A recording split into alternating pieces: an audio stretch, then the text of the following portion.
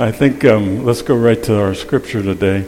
It's in John chapter 8, verse 12. Tremendous words of God. G. Campbell Morgan said in a statement that I thought was very powerful. He said that when Jesus tells us a parable, when he tells us that something that's going on and he uses it, when he tells us a parable, he's talking about a miracle. A miracle. And then he said when he lives out that parable, it's a teaching. And I thought that was really good, that he teaches us to expect miracles in our lives all the time. And I think that's what this is. As we go into this series that I'm doing right now, starting today, this I Am series, this same thing that God said to Moses, I am who that I am. In other words, he said, I am it. You're looking for the answer to everything in your life. I'm it. I am. And then in the New Testament, ego eimi. Jesus uses the same Hebrew connotation that Moses did in the writing of the Pentateuch. Jesus says, ego eimi. He says, I am who I am. And he's saying, I am. And if you listen to him talking all the time, I am God. You want to see the Father? Look at me. I am him. I have all the answers that you need. I have everything that you desire. I have everything that you want. I am it. And today we're going to look at him when he says, I am the light. And it's focused in on John chapter 8, verse 12. And it goes something like this. Again, Jesus spoke to them, saying these things. I am the light of the world. I am the light of the world, he says. Whoever follows me will not walk in darkness, but will have the light of life. Praise God, huh? My friends, this is the word of God for all of his people. Thanks be to God. Praise God. John is concerned about us understanding the light. In his gospel alone, 24 times, he calls Jesus and remembers what Jesus says about him being the light. Ego eimi is a great thing. This light that he's talking about is an all-consuming light. It's a light that touches our lives and heals our lives and causes us to be different people. I want to share something with you. I've been debating whether to do it or not, but this is what God has put on my heart. I have no factual truth to it. I have no way of proving it, but I think this is what's going on. Especially when we think, I did a Greek study one time on the word phos, and it's light, and did a real good study on it. Matter of fact, I got a good grade on it too, and my professor loved it immensely. But I have this sense in my heart that when you read the Old Testament, especially when you read Genesis, you'll read Genesis and you'll see very early on that the world was void and without form and it was dark. And God said, oh, we need some light. So some light came in.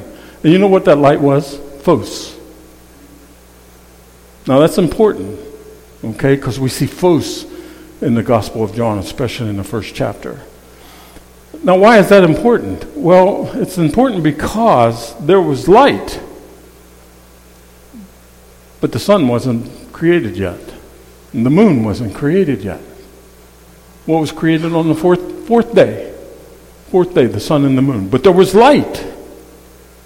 Okay? And then we have to go to the Gospel of John and Revelation.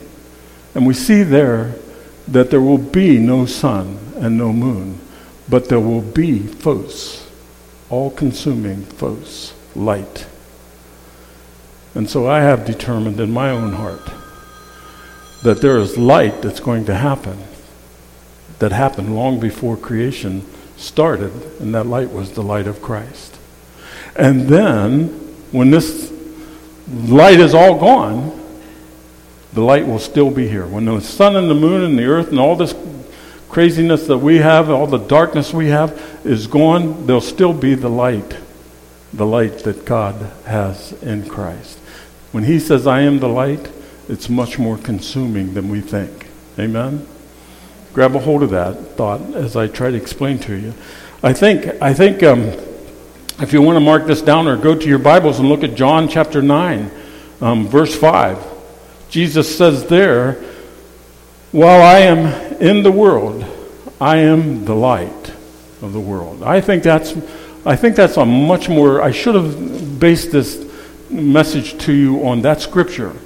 But God laid the 8 to 12 on my heart, and I stuck with it. But here in chapter 9 and verse 5, we see Jesus healing a blind man. And it makes sense to me that he would talk after healing the blind, that it would make sense to me that he is talking about being blinded or being in the light. And I don't think he was talking about physical blindness. I think he was talking about spiritual blindness, because the Pharisees and everybody around him were mad at him that he made mud and put on that guy's eyes, you know. Not that it was a bad thing to do, but it was on the Sabbath of all things. Can you imagine? Didn't care about the guy being blinded. There's a big story there. I don't know who healed me. All I know is I can see. But back to the story of ours today, if you look at it in chapter 8 of John, you see that there's this woman that the Pharisees have brought to Jesus. And she's been found in sin. And he says the famous saying, whoever has no sin can throw the first stone. Amen? And they all walk her away. And he says to her, where's everybody that's accusing you? And she says, I don't know. He says, neither do I. Go and sin no more. Praise God. I don't understand why then right after that he says, I am the light of the world. If you follow me, you won't have to walk in darkness anymore. Simply because you will have the light of life. My goodness. What I don't see how the two connect. But then in my feeble mind, I thought, oh, yeah, it does connect. It does connect, because the Pharisees and the Sadducees that brought that, the keepers of the law that brought that woman to Jesus, didn't bring her there because of her sin. No, they brought her there because of their darkness. Their darkness. They wanted to trick Jesus into saying something that they could use against him. It'd be a sad commentary, wouldn't it? Going to trap somebody and they trap you. You have to walk away with your tail between your legs saying, oh, Lord, I messed up again.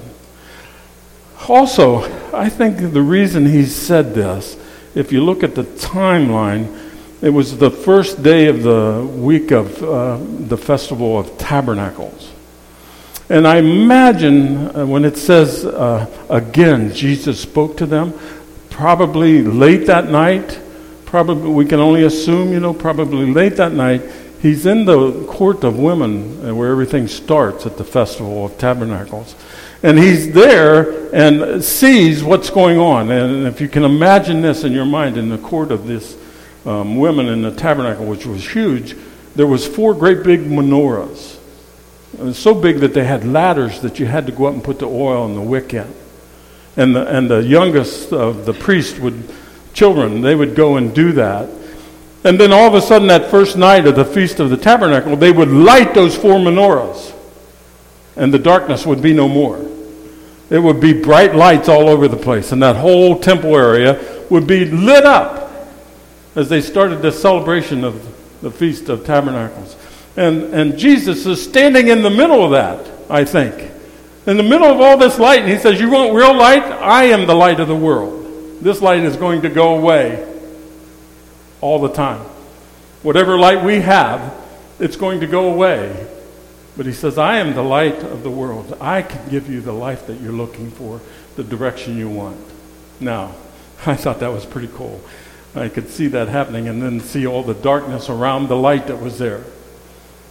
Because they weren't worshiping God, they were worshiping other things, And the temple area, that's the reason I think it was destroyed some years later. Let me share with you just some thoughts this morning about light. Nothing earth-shattering. Just some things that I thought were important that we need to know when Jesus says, I am the light. And the biggest thing, I think, is that overshadows all of this is that light dispels the darkness, doesn't it? You know? One of the defining characteristics of our Christianity is that we find revelation in God through Jesus Christ. It's through Him that we understand who we are and what we can be. It's completely different than all the other major religions of the world. The Jews, for example, have the Torah that talks all about Jesus Christ, but do not take it to that realm. Muslims have that revelation of Muhammad, their book, the Quran. Buddhists, of course, have the teaching of Buddha. And then we Christians have Jesus Christ. Jesus Christ, He is that revelation of God's character and passion in our lives. He is God with us as we celebrate every year at Christmas. He is the love of God made visible in our very midst. In the darkest time we can be, we have Jesus, the light of the world. He tells us in John, in Arche ha logos, He is the Word. He is the Word for us, the revelation of God in human form. He, my friends, is the light of the world. And that's what dispels the darkness. We can try everything else that we want. We can try everything else that we want, but it will never go away. If you want to read about this real closely, just read the first chapter of John. In chapter 1, verse 4 and 5, he says, the Word, Jesus. I remember I got to tell you a story real quick. It just came to my mind. I remember the first time I was studying John, the first chapter, and I was in college, and my professor had given me the task to translate 1 John 1 and 13. And I remember studying this, and I got really excited because I didn't know who the word was. I'd never heard it that way. And I yelled down to Phyllis Ann. She'd been working all day, and I yelled down to her. I said, "Get up here. I got to tell you something." And she came up, and I said, "Do you know who John's talking about here in this first chapter?" And she looked at me like, "Well, yeah, you idiot." I know exactly who he's talking about. I said, "Well, he's talking about Jesus." And she said, I know. I said, "Oh, okay, never mind." It was exciting to me because I'd never heard it before. Never seen it in that short period of being a Christian. I thought, oh my, this is earth-shaking. Verses 4 and 5, the Word gave life to everything. Jesus gave life to everything that was created, and His life brought light to everyone. His life brought light to everyone, and His life shines in the darkness, and the darkness can never extinguish it. My friends, I want you to know that God's light dispels the darkness all the time. And not only that, but this light of Christ is distinctive. Distinctive, my friends. Christ wants you and me to understand that if we have had that Christ event in our life, then we are nothing more than a Christ light, a reflection of His love. Let me explain this to you if I can. Especially in Okinawa, where I was not a very nice guy. I was hooked up with the Japanese mafia, and people knew me, and they didn't have to guess who I was. They knew that I was a drug addict, and if you needed any drugs, they knew they could come to me. I didn't advertise that. That's the way I dressed. That's the way I walked. That's the way I talked. You know what I'm saying? You all know what I'm saying? Somebody say yes. Okay. We know that today, don't we? We know who the town drunk is. We know who the town lady of the night is. We know all the stuff about people.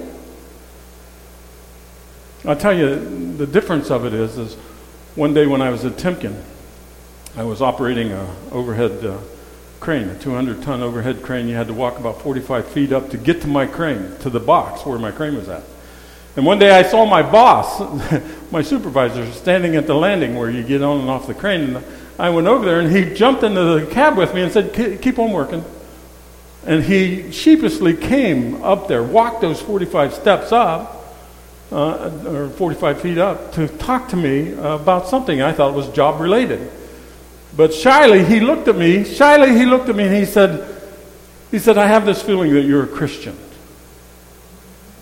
that you believe in Jesus Christ. And I said, well, Roger, I do. Udek was his name. I said, I do. He said, good. He said, I need some prayers. And my family's not doing well right now. So we sat there in that cab of that crane, prayed for his family. So we were talking a couple of days later, and I looked at him, and I said, brother, I think there's more Christians here. We shouldn't be hiding this. Right? We shouldn't be hiding it. Amen? So I said, why don't you do what you did with me? Just go ask people, and I'll go ask people that I think are Christians too, and we'll get together. By the time it was over, there were 17 of us that met for lunch. Every day that we were together, there was a meeting in his office, and we would sit in there and have a Bible study. And we ended up going to a Pentecostal church every Sunday morning. When we got off work at 8 o'clock, we could get to the service before 9. And we would walk in grubby, with steel dust all over you and smelling good and everything. And Pastor Dave Lombardi would yell out, say, all the Timken boys are here. It's time to worship, And all because people need to know that we are different. And light does that. It's distinctive, people. They know who you are without you saying a word. It's 2 Corinthians 5:17. When we are in Christ, the old is gone and the new has come. That's the distinctiveness. I also think that this light that Jesus talks about is not only distinctive that people know who you are and should be saying, I want some of what you have. It also attracts people to help us do that with them. When we ask God to use us, that's all it is to let the light be in our life so much that it attracts people. Now, I think of Peter and the other disciples that were fishermen, they knew about this light that Jesus was talking about in a material, worldly way.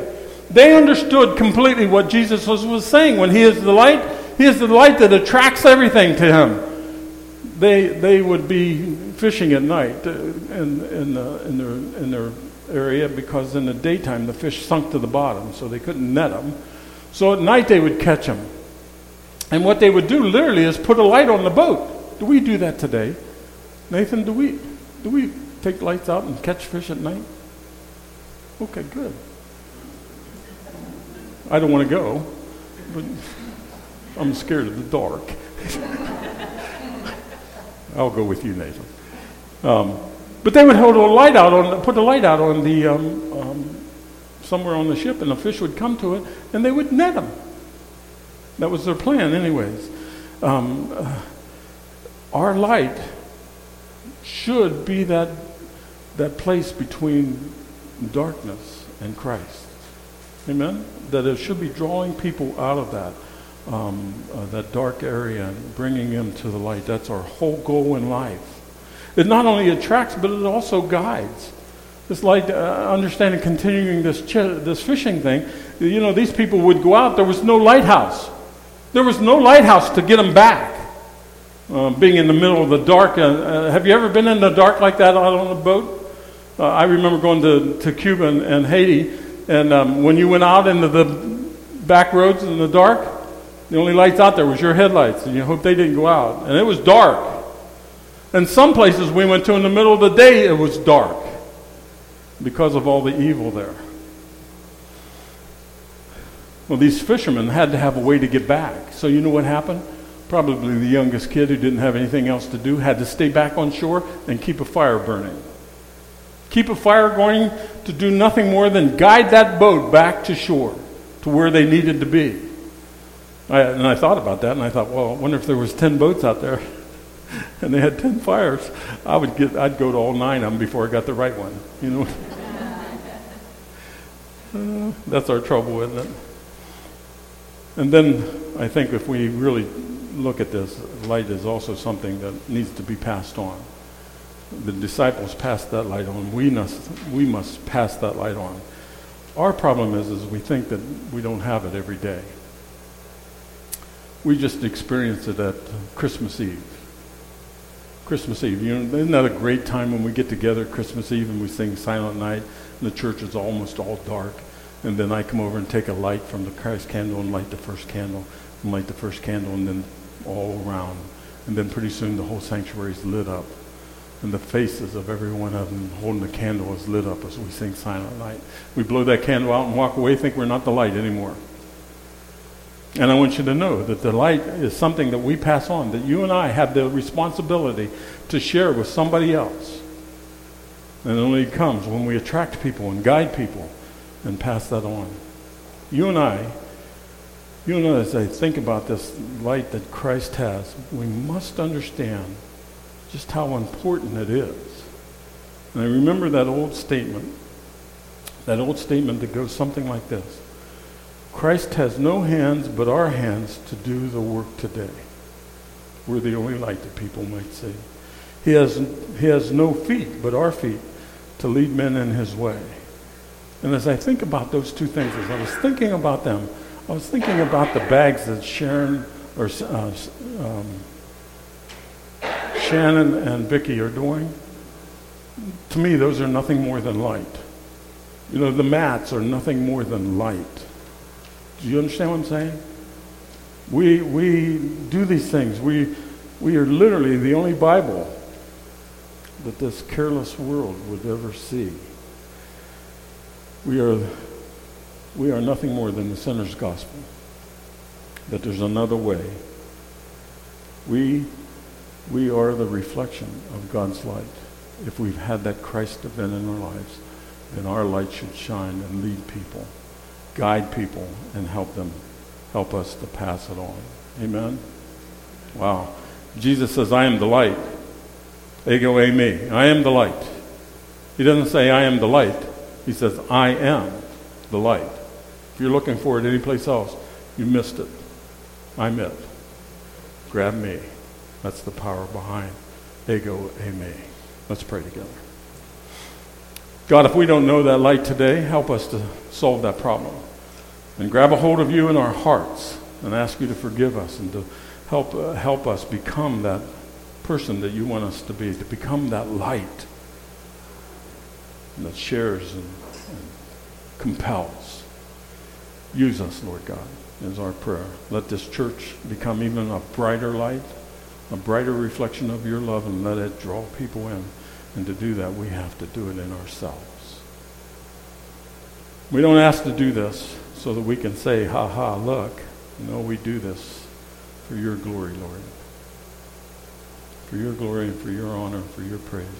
We ask that you would use us to be a brighter light, to draw those to you. For your glory, for your honor, do we pray this today. And all of God's children say, amen. Amen. Well, it was one of the first times that Fred and I got together, and a bunch of ladies. But we sang this song, never thinking that we'd use it today. Let's stand, and you can sing along with this one. I got the words there, but you know this song anyways. Let's let Fred